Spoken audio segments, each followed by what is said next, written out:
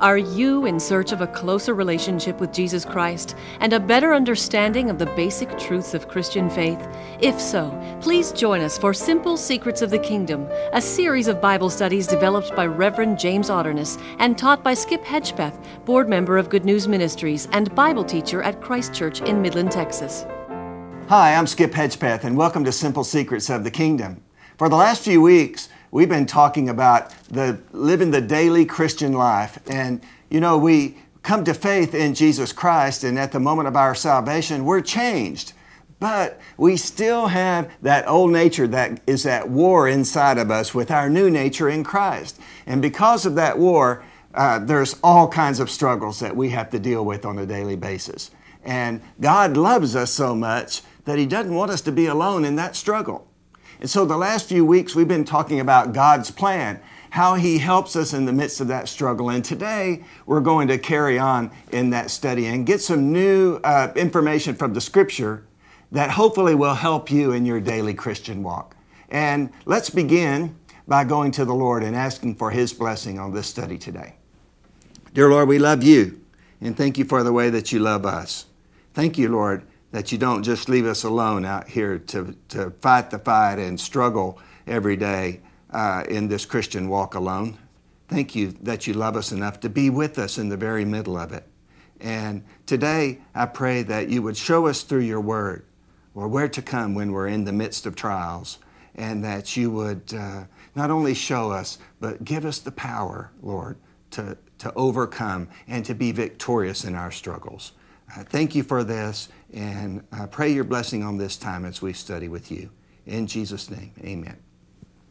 Okay, we're going to open up in Romans chapter 8, and this is going to be one of those studies where we pretty much take one or two verses at a time and work through this passage. And this, to me, Romans 8, is one of the pivotal chapters of the Scripture.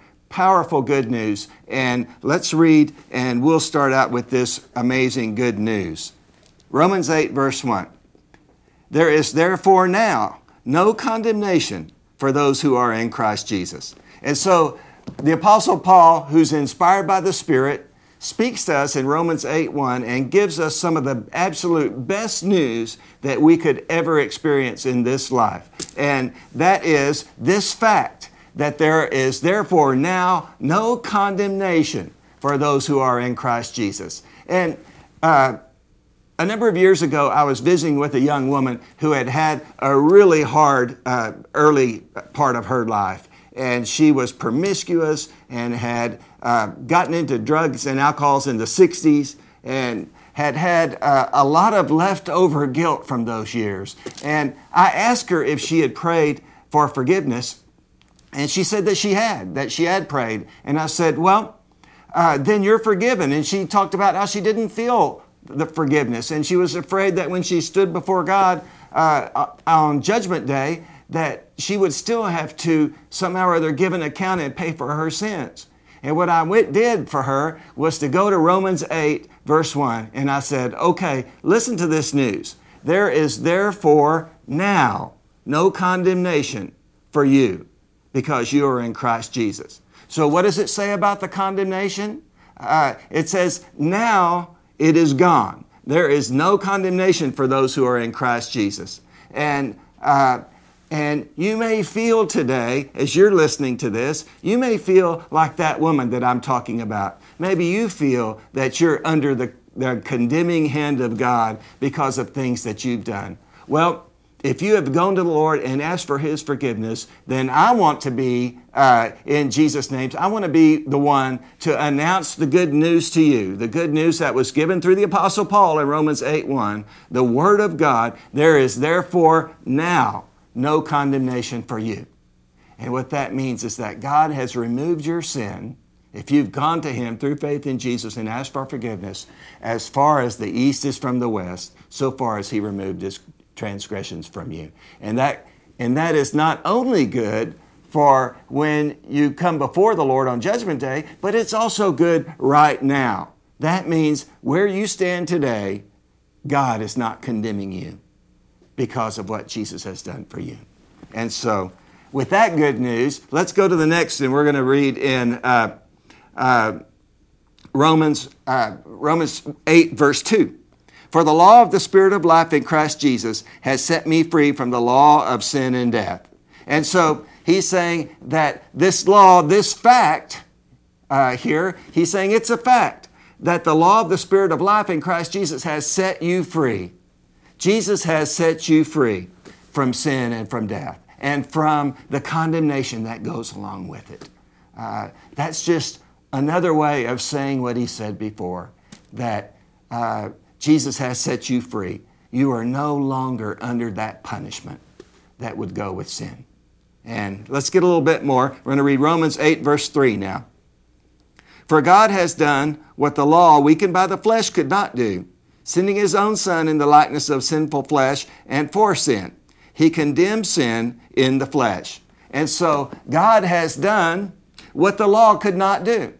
And remember, we talked about that. The law shows us what our sin is, but it has no power to free us from it.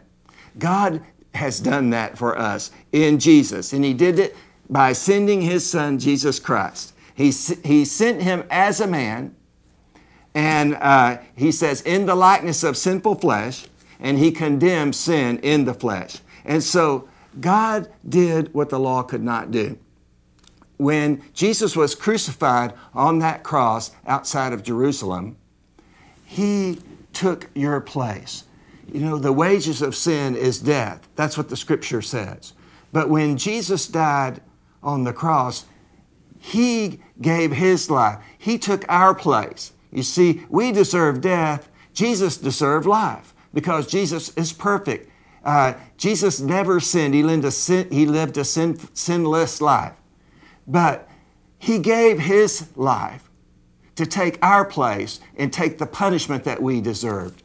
That's how much God loves us, to put Jesus in our place. And it's also how much God wants to spend eternity with you, in that he sent his Son to pay the price for your sin by taking your place on that cross outside of Calvary. Let's go to Romans 8:4 now.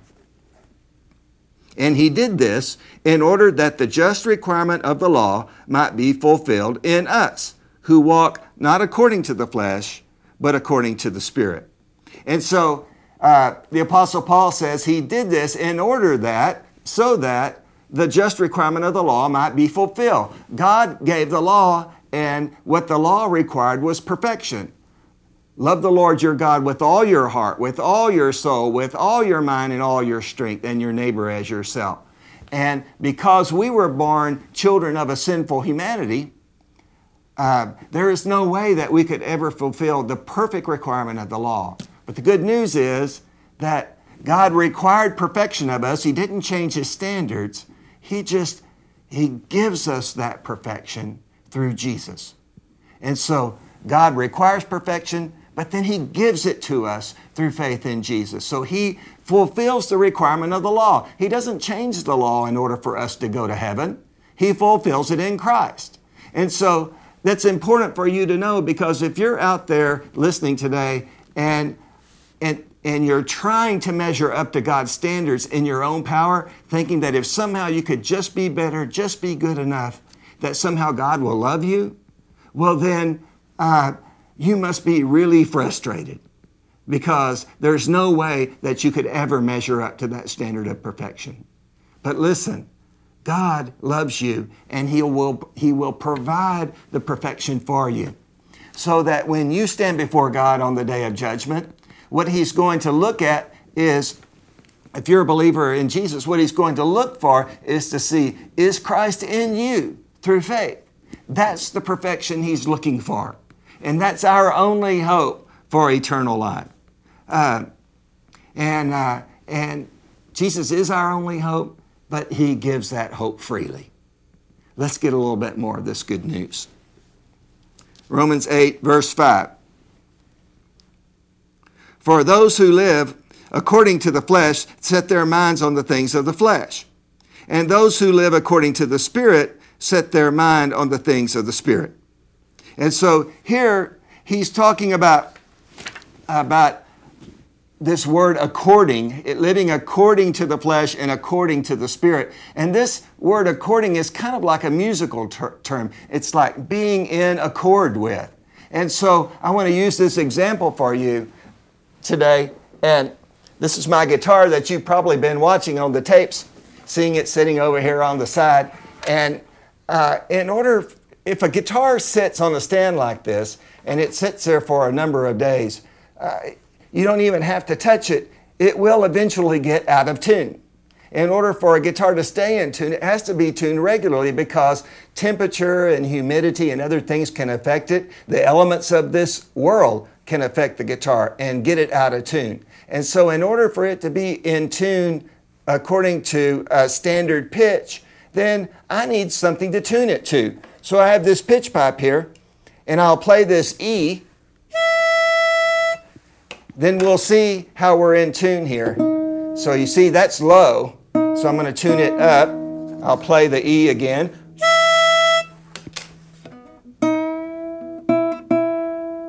There it's in tune. And so it's only in tune if I can get it tuned to the standard pitch.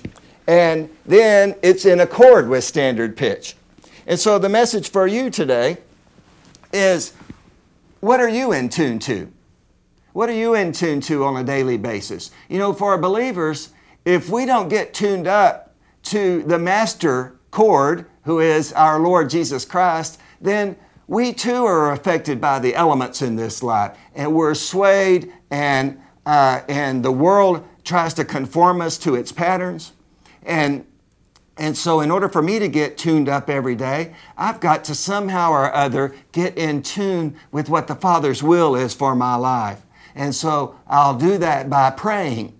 And through prayer, I can get in tune with the Father's will. Through reading. And if you'll look behind me here, I have several devotional books. And in the mornings, I'll reach over and grab one of those devotional books, a book by Billy Graham or a book by Oswald Chambers. And C.S. Lewis is another one that I read in the mornings. And what that does, reading what these men of God have written over the years, gets me in tune with the Father's will and helps me to set my mind on the things of the Spirit. You know, he says, those who live according to the flesh set their mind on the things of the flesh. And those who live according to the Spirit set their minds on the things of the Spirit. And so, what are you getting tuned up to every day? Are you getting tuned up to the things of the world because you're focused on those things? If you do, that's the direction that your life will go. But if you're getting tuned into the things of the Spirit, then the Lord your mind will be set on Him, and you'll be in tune with His will, and your actions will follow. Only then can you really be in tune and live your life for the purpose that God intends you to live it. And so, let's get Romans 8, verse 6. He says, to set the mind on the flesh is death, but to set the mind on the Spirit is life and peace. And so, here he's saying that if you set your mind on the flesh, it will lead to death. And that new you, whom he's calling the real you, who is your spirit, if you set your mind on the flesh, then that part of you is going to start dying. But your flesh will spring to life if you set your mind on it. But if you set your mind on the Spirit and on the things of the Spirit, then your spiritual life will grow and be healthier and strong. One of the stories that I heard about this, a tragic story, has to do with a man by the name of Ted Bundy. Maybe some of you have heard of Ted Bundy. He was a serial killer who committed horrible crimes, probably killed somewhere around 25 or 26 young women in his killing spree. And at the very end of his life, before Ted Bundy went to the electric chair, many news reporters were looking for interviews with Ted Bundy, and he requested one person to come and do an interview, and that person was Dr. James Dobson, who is I'm not sure what his title is today, but he used to be the chairman of Focus on the Family Ministries.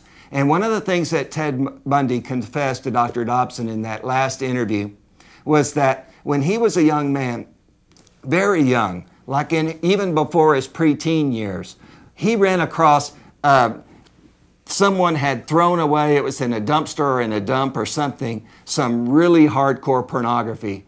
And Ted Bundy, as a really young boy, started focusing on pornography. And his mind was set on pornography so that, and this was progressive in the sense that the pornography got more and more hardcore over time until he got to a point where he said the pornography involved some horrible images. And he got to the point where the pornography wasn't fulfilling that desire in him and that adrenaline that he needed. And so then he took it into going out into the real world and living out the pornographic thoughts that his mind became set on. And he said in that interview that he wished that there had been someone who could have gotten his mind set on something else. But his mind was set on the flesh.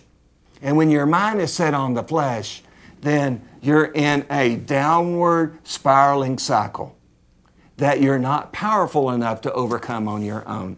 You need a power greater than yourself. And that power is the Lord Jesus Christ. If you are in some kind of a downward spiral today, then cry out to the Lord and ask for His help. And tell the Lord that you can't overcome these desires on your own or these actions on your own. And you need His power. And He'll come to your rescue and help. And so now let's read Romans 8, 7 and 8, and we'll see where we go, where the Lord takes us next. He says, "For the mind that is set on the flesh is hostile to God. It does not submit to God's law. Indeed, it cannot.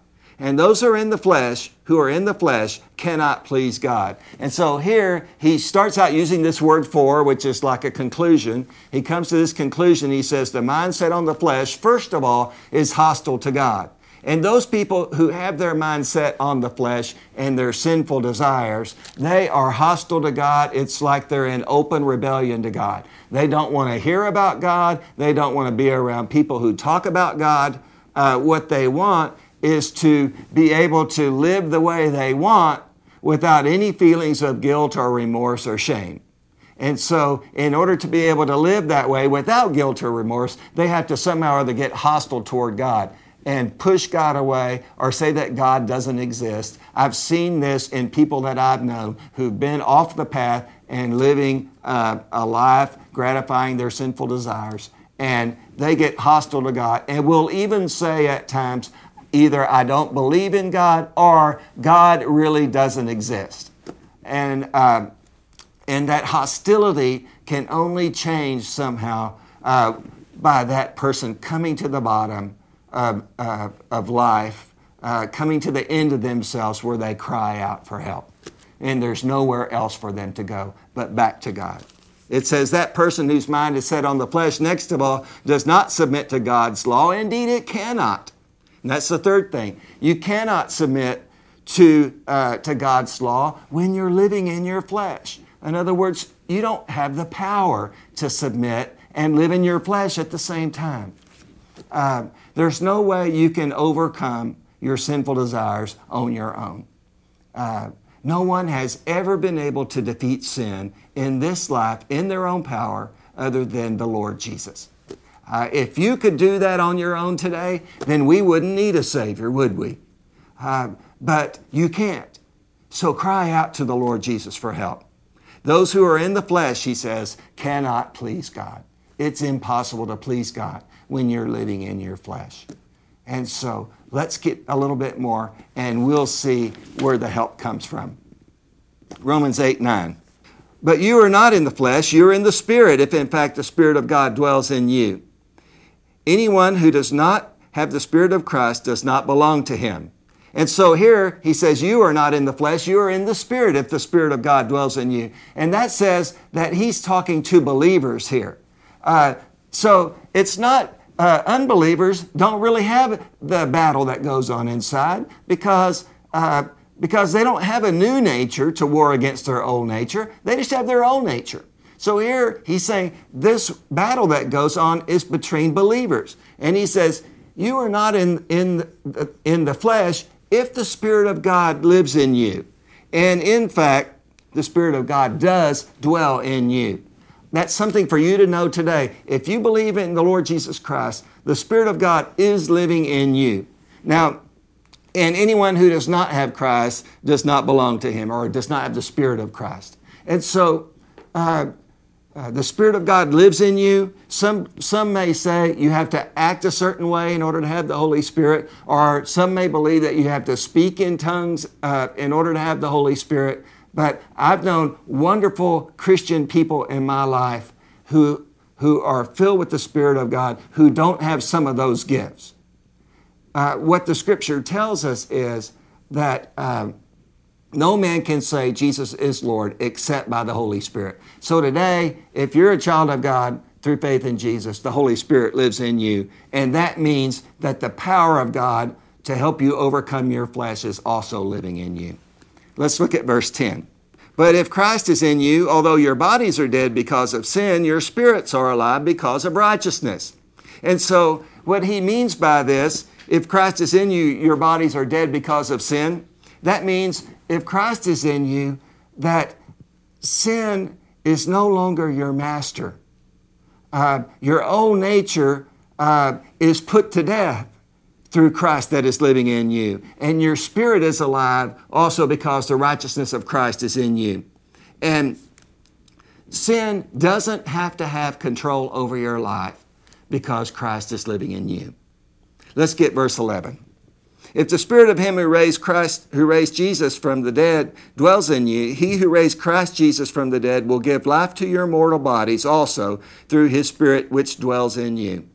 I love this because he's saying if the Spirit who raised Jesus from the dead lives in you, then He will give life to your mortal bodies through His Spirit which lives in you. Today, the same Spirit that is Jesus Christ, the same power that raised Jesus from the dead is living in you. So whatever you're struggling with today, whether it is disease or sin or depression or any kind of illness, then you need to know that resurrection power is living in you. Call on the Lord to deliver you from whatever it is that you're dealing with today. His power is living in you if you're His child. And so, let's get verses 12 and 13 in Romans 8. So then, brethren, we are debtors not to the flesh to live according to the flesh. For if you live according to the flesh, you will die. But if by the Spirit you put to death the deeds of the body, you will live. And, he says that we have a debt, but it's not to the flesh, although your flesh will tell you that you have a debt. And it'll tell you that, you have been living in the Spirit for a long time now. Why don't you just go ahead and twist off and do this thing that your sinful nature has been tempting you to do? You owe it to yourself. You owe nothing to your flesh, the Scripture is telling us. Instead, we have a debt of love to the Lord Jesus, but we owe nothing to our flesh. And to try and pay a debt to our flesh will only lead to destruction in our life. And when you live according to the flesh, he says, you will die. But by the Spirit, you'll put to death the deeds of, if you put to death the deeds of the body, you will live. And so this is all done by Spirit power, not by me power, but by Spirit power. Let's go on and get a little bit more. For all who are led by the Spirit are sons of God. For you did not receive the spirit of slavery to fall back into fear, but you received the spirit of sonship. And so here he's saying that you are a child of God. You are part of God's family if you're led by the Spirit. And you didn't receive the spirit of slavery to fall into fear. Instead, you've received the spirit of sonship. And so you're a child of God. And through faith in Him, as His child, you can relax and know that God is not out to condemn you. because there's no condemnation for those who are in Christ Jesus. Instead, God is out to love you and to nurture you. And He's waiting to free you when you come to Him for His help. He is our loving Father. And so, let's get the last part of this, and then we'll talk just a little bit more. When we cry, Abba, Father, it is the Spirit Himself bearing witness with our spirit that we are children of God. And if children, then heirs, heirs of God and fellow heirs with Christ, provided we suffer with Him, in order that we might also be glorified with Him. And so, here He's saying that we are His children, provided that we suffer with Him. And now that verse could be a little disturbing to anyone that reads it. He's saying one of the signs of being a child of God is that we experience the things Jesus did. Jesus was bruised for our iniquities. He was beaten. Jesus experienced persecution, and He was mocked, and finally He was put to death. Suffering, Jesus says, if He experienced this, then how can we, as His children, not be expected to also experience persecution at the hands of the unbelieving world? Being persecuted in some way is one of the signs that comes from being a Christian. And Jesus said, in this world, you will have tribulation or suffering, but be of good cheer. I've overcome the world. You know, we don't see the kind of persecution in this country like they see in many of the countries across the world, where Christian saints are literally being put to death on account of their faith in Jesus. But here in this country, I'm sad to say that persecution is really starting to grow. And the world in America is so open-minded and broad-minded for all kinds of religious beliefs, except for people who practice Christianity and say that Jesus is the way and the truth and the life. And so as a result of us beginning to stand on the truth, I think we'll begin to see more and more persecution of believers in this country. And anymore, even around, I know I've seen this recently in news stories, Christians in public places who try to profess their faith around the holidays and not just say happy holidays, but say Merry Christmas and put a manger scene out in a public place, experience persecution. And so Jesus is saying through the Apostle Paul in these verses that you can expect as a child of God, when you stand on your faith, that there will be trials that follow because of that. Jesus experienced it, and we will too.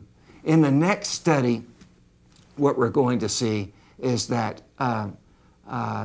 that God has a plan for us, even in our trials.